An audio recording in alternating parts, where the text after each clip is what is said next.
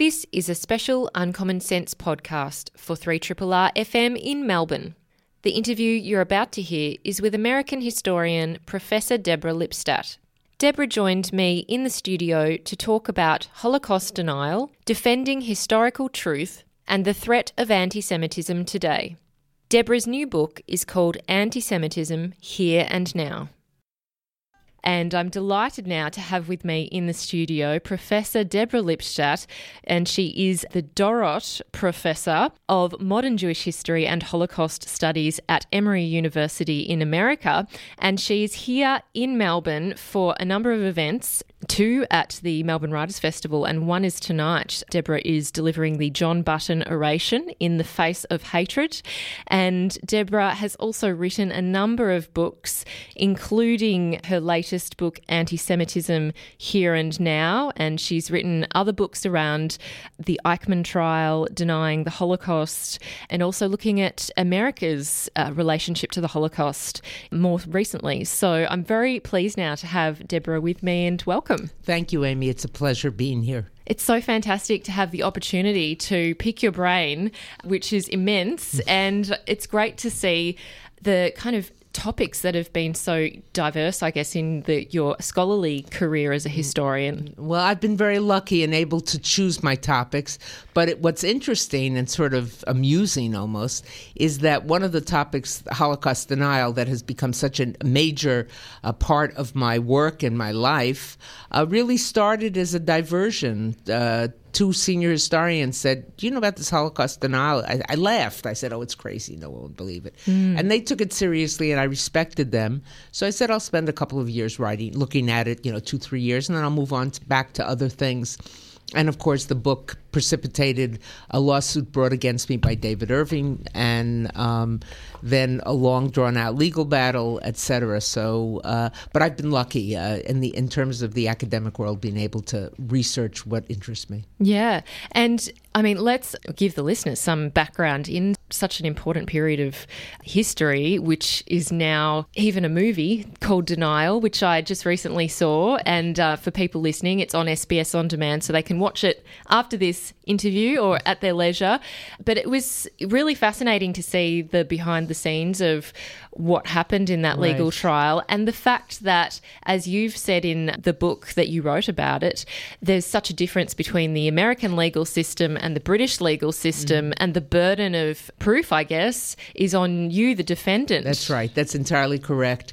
In America, if I say you libeled me, I have to prove that you libeled me. In Britain, and I assume it's similar here in Australia, if I say you libeled me, you as the author of the words, as the speaker of the words, in cases of slander, have to prove the truth of what you said. So when David Irving sued me for libel, for calling him a Holocaust denier, which I always thought he was very proud of being, he waited till the book came out in England and sued me in the British courts. Therefore, because he knew clearly that if I didn't fight, which a lot of people told me not to fight, colleagues, senior historians said, "Oh, don't waste your time. Everybody knows he's a liar. Everybody knows he makes things up." He would have won by default. If he had won by default, he could then say, David Irving's, I'm not a Holocaust denier. The court found Deborah Lipstadt libeled me. Therefore, my version of the Holocaust is a genuine version. And that version is there was no plan to kill the Jews. Hitler was the best friend the Jews had in Germany. There were no gas chambers. The Jews have made this all up, et cetera, et cetera. So, in his judgment, the judge found David Irving to be not just a denier and a falsifier of history, but a neo-Nazi polemicist and a racist. So yeah, it was a pretty good outcome. And a very important outcome, given that really the veracity of the Holocaust was being questioned and put on trial. Well, what we did is we followed his footnotes back to the sources. And we had, in fact, a guest who was on your show a few months ago, Christopher Browning, was one of our witnesses, Richard Evans, Robert Jan von Pelt. And what they did, each in their areas of specialization, followed David Irving's comments and claims back to the sources. So he would say, I have a document which proves XYZ. They'd go and find that original document, look at it, and in virtually all the cases they examined it, they would find a change, a falsification of the record, record, a change in a date, putting someone at a meeting who wasn't there. So what we did is, and this is a distinction with a difference, we didn't really prove what happened, but we proved that when the deniers claim it wasn't a Holocaust and it wasn't a genocide and the Jews have made it up, that they have no evidence, they have no proof, they have no narrative. What they have is a large voice and a lot of hate. And in essence, Holocaust denial, we also demonstrated to the court, is a form of anti-Semitism that is very close to racism. Yeah, it's a really dangerous form of discrimination that you highlight in this new book. And I want to focus on the Holocaust denial element for a little bit longer, and then we'll head into anti-Semitism here and now. What was shocking for me when I was doing my research for this interview was looking up David Irving and his comments, but also looking at other historians early on in Irving's career, even in the 1990s, who gave him a certain level of respect and leeway. Yeah, and put him up on a pedestal in some regards because of his knowledge of the German language and his, I guess, commitment to the research in this field. Right. What they engaged in what I call the yes but syndrome. Yes, we know there was a Holocaust, but maybe there's something to what he's saying. Yes, there was a Holocaust, but maybe it wasn't 6 million. Yes, there was a Holocaust, maybe there wasn't a gas chamber or something like that. And they just took him on faith, even though he had been shown before to have lied and made things up or had not been exactly explicit about the truth. And they gave him a great deal of leeway. Again, because he has tremendous knowledge of German, the German language, and he seemed to have documents that others didn't have, some of which we now may have been false, and some of which were given to him by former Nazis and things like that. So that's why I called him in my book, the book that I wrote, which precipitated the lawsuit, The Most Dangerous of Deniers, because he didn't come across as a right-wing crazy. He didn't come across as some extremist sitting in a pub, spouting, I love Hitler, and hey, let's drink to Hitler, and there was no Holocaust. But he came across as a respectable figure. And part of what I write, I know we're going to talk about the book in a minute, but the contemporary phenomenon that we're seeing, particularly on the right, but not just on the right, but certainly the way it presents on the right, if you look at the video of the marchers in Charlottesville, if your listeners just put in Charlottesville, August, what was it, I think 17, August 16, and 17, and they're marching through the town with the tiki torches, chanting "Jews will not replace us" and "Blood and Soil," which was a Nazi slogan. Jews are not of our blood or of the soil, of our soil. Look at what they're wearing. They look like they came out of not exactly Brooks Brothers, but TJ Maxx, and they're all dressed in nice shirts and slacks, and their faces are riveted with hate. Yeah.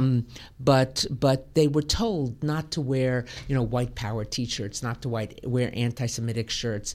They were to present themselves as respectable figures. That's exactly what the David Irving cohort of deniers did. They didn't want to be called deniers. They want to be called revisionists. We're just revising mistakes in history. We're just neutral observers. But when you scratch a millimeter beneath the surface, they're not neutral. They're making up, they're lying, they're engaging in anti-Semitism and often in racism as well. It reminds me of a quote from Christopher Hitchens. He made this in the mid-1990s, I believe. He said, "He's not just a fascist historian, he's also a very important historian of fascism." That's right. That's right. No, but Christopher Hitchens, the late Christopher Hitchens, was, sort of intrigued by who is this guy, and then he spent time with him and was just appalled. Yeah. Just appalled. And also there was a transition in Irving's work from initially accepting that the Holocaust happened, at least implicitly in his first book, and then revising that and then in eliminating it. When his star began to go down, when historians began to say, wait, this man is pushing the boundaries of truth, not opinion, but truth and fact, he suddenly reinvented himself or came out as, whatever the term would be, as a denier. Showed up at a trial to be an expert witness in Canada of a Holocaust denier, a really quite revolting, now no longer with us man.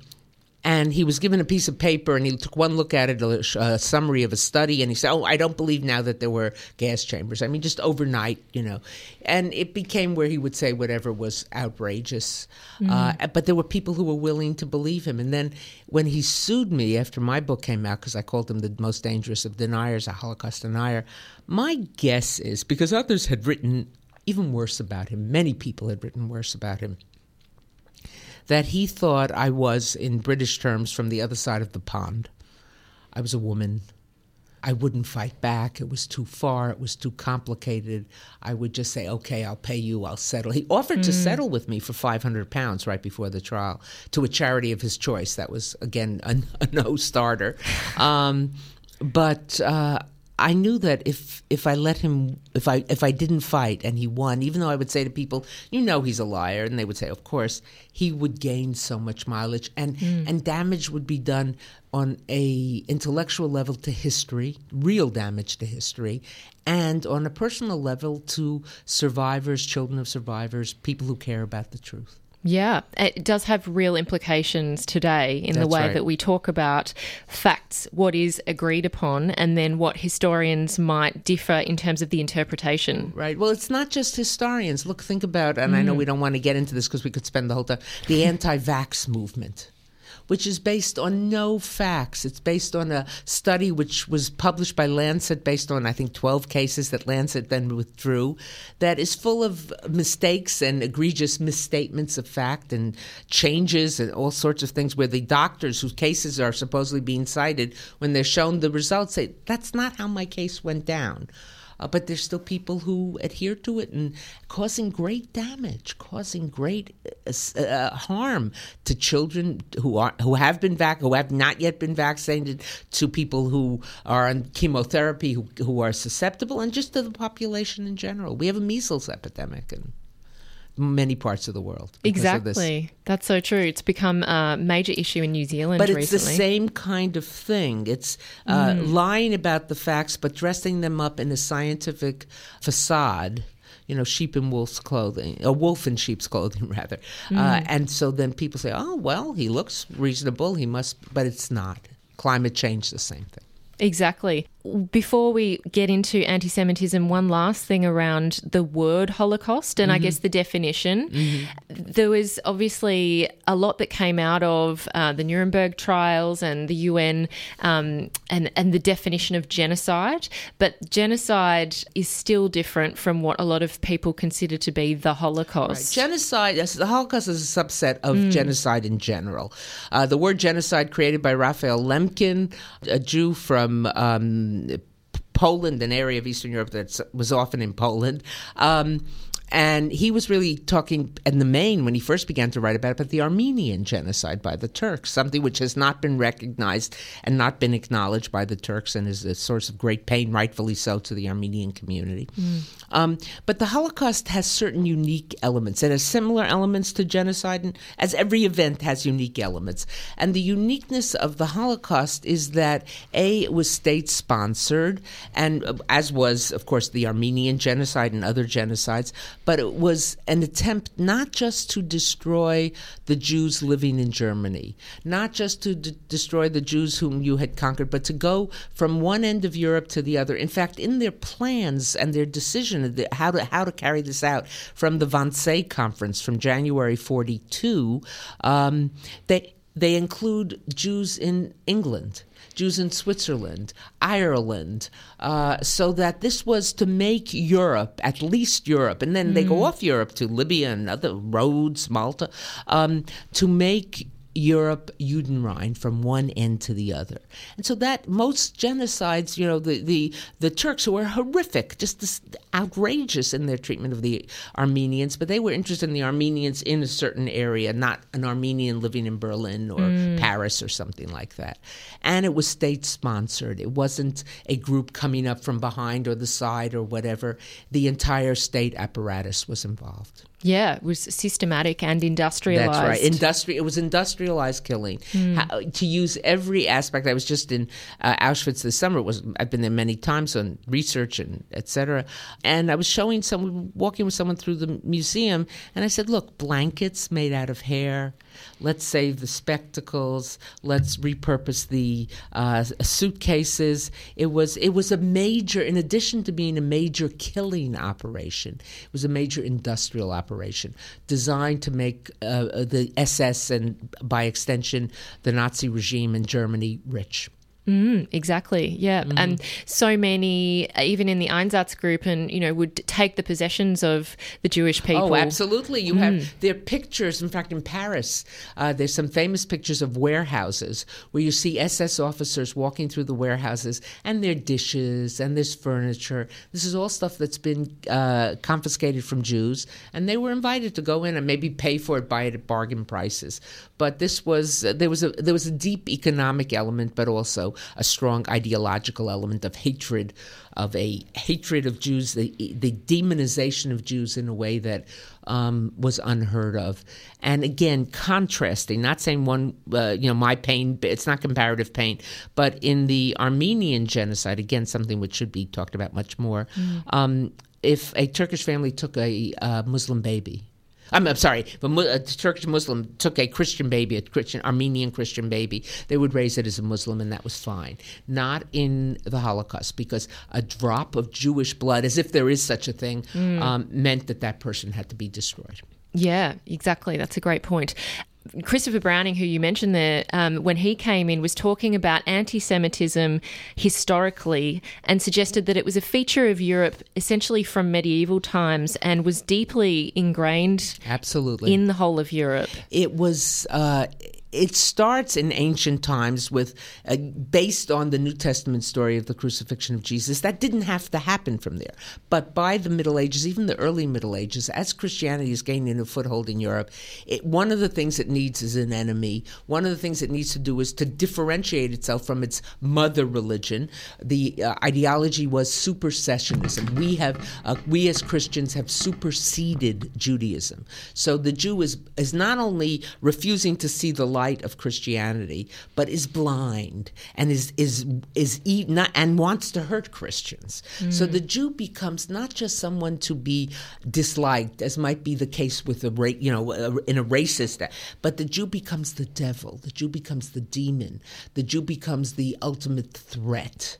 And that is one of the things that continues. And in the book, in Anti-Semitism Here and Now, I show that it migrates way out of the church. It migrates to Karl Marx, who hated all and despised all religion. It migrates to Nazis. It migrates to pseudoscience. So it has legs, and it remains with us. Exactly. Strongly. Yeah, it doesn't go away. It doesn't go away. I don't, in fact, while I think there are certain things we can do to address prejudice in general, anti-Semitism in particular, I don't think we can cure it.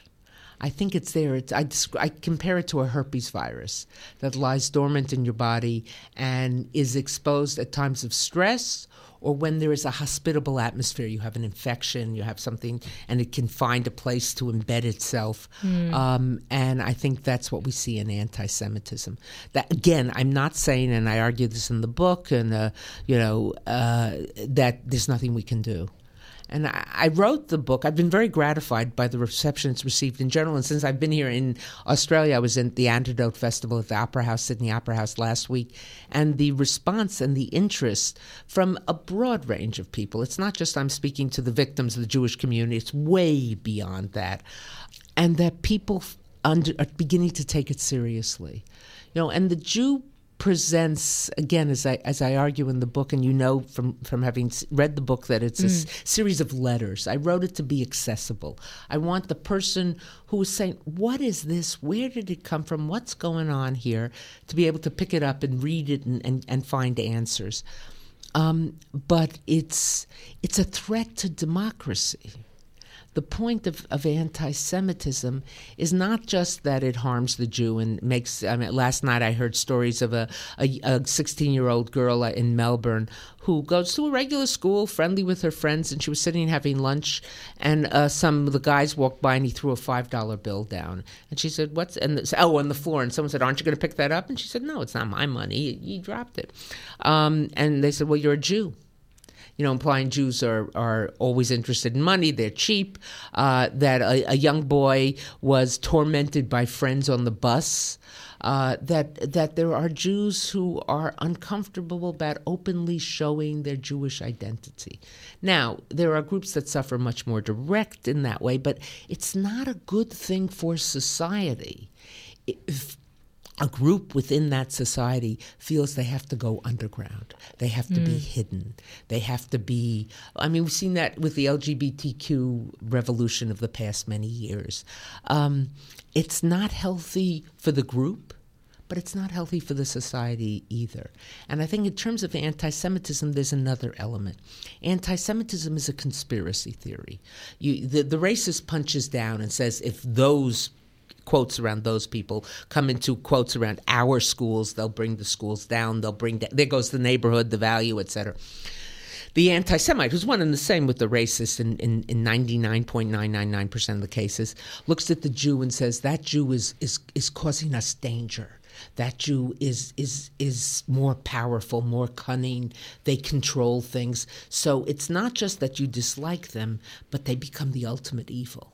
And they have to be stopped. So the anti-Semite punches up, the racist punches down. And I'm glad you brought up that conspiratorial element because it is quite a unique feature around anti-Semitism and this idea or the stereotypes that exist currently around the Jews, in inverted commas, which are around power, money, controlling the financial system, having, as you say, that overly strong focus or identity of being a business person who's interested in making deals and perhaps not being honest. Not being quite honest, being right, exactly. Those are the traditional anti-Semitic stereotypes, and they're very much there.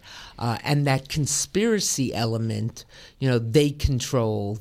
Now, there are Jews who are rich and there are Jews who are powerful, and there are Jews who are not rich and not powerful, just like any other group. But the minute you talk about the Jews, then you're on that slope, in that anti-Semitic slope, as is with the case with racism and other isms. Absolutely. But the conspiracy theory is particularly dangerous to any democracy, because if I believe that there is a group, in this case Jews, who control the judges, control the banks, control the media, whatever it might be, I lose faith in the democratic institutions in my society. Once you begin to lose faith in those democratic institutions, democracy is at risk. And we see those attacks, we see them on the left, we see more of a refusal to take it seriously because the Jew doesn't present as other victims of prejudice. The Jew presents differently than an African American, a black person, a Hispanic, a person of color, a Muslim. But you have to take it seriously. And it's what I'm sad about as a person who sees herself certainly as center-left and on that side, is that I see so many people on the progressive left, not everyone, but some. Certainly it's exemplified by people around the leader of the British Labour Party, Jeremy Corbyn, who refuse to take it seriously because they look at Jews and they say, oh, you're not victims. Their default position is not to take it seriously. If any other group, minority group, either ethnic, religious, sexual preference, whatever it might be, came to them and said, we are the victims of prejudice, their default position wouldn't be to dismiss. Their default position is, we don't take it seriously. You're making it up. You're doing it for your own advancement. And how could me, a committed liberal, be a purveyor of prejudice? But it is happening. Indeed. And in this book, I think you provide something that's particularly helpful, which is around identifying anti-Semitism and I guess the varying types of anti-Semites and anti-Semitic behaviour and attitudes. We're all familiar with the extremists. The person in Pittsburgh, we don't have to shot at the synagogue or at San Diego or in Europe in so many places. We don't have to be convinced that they're anti-Semites. But you have the dinner party anti-Semite, the person who says, we just hired a new associate in our law firm or a new person.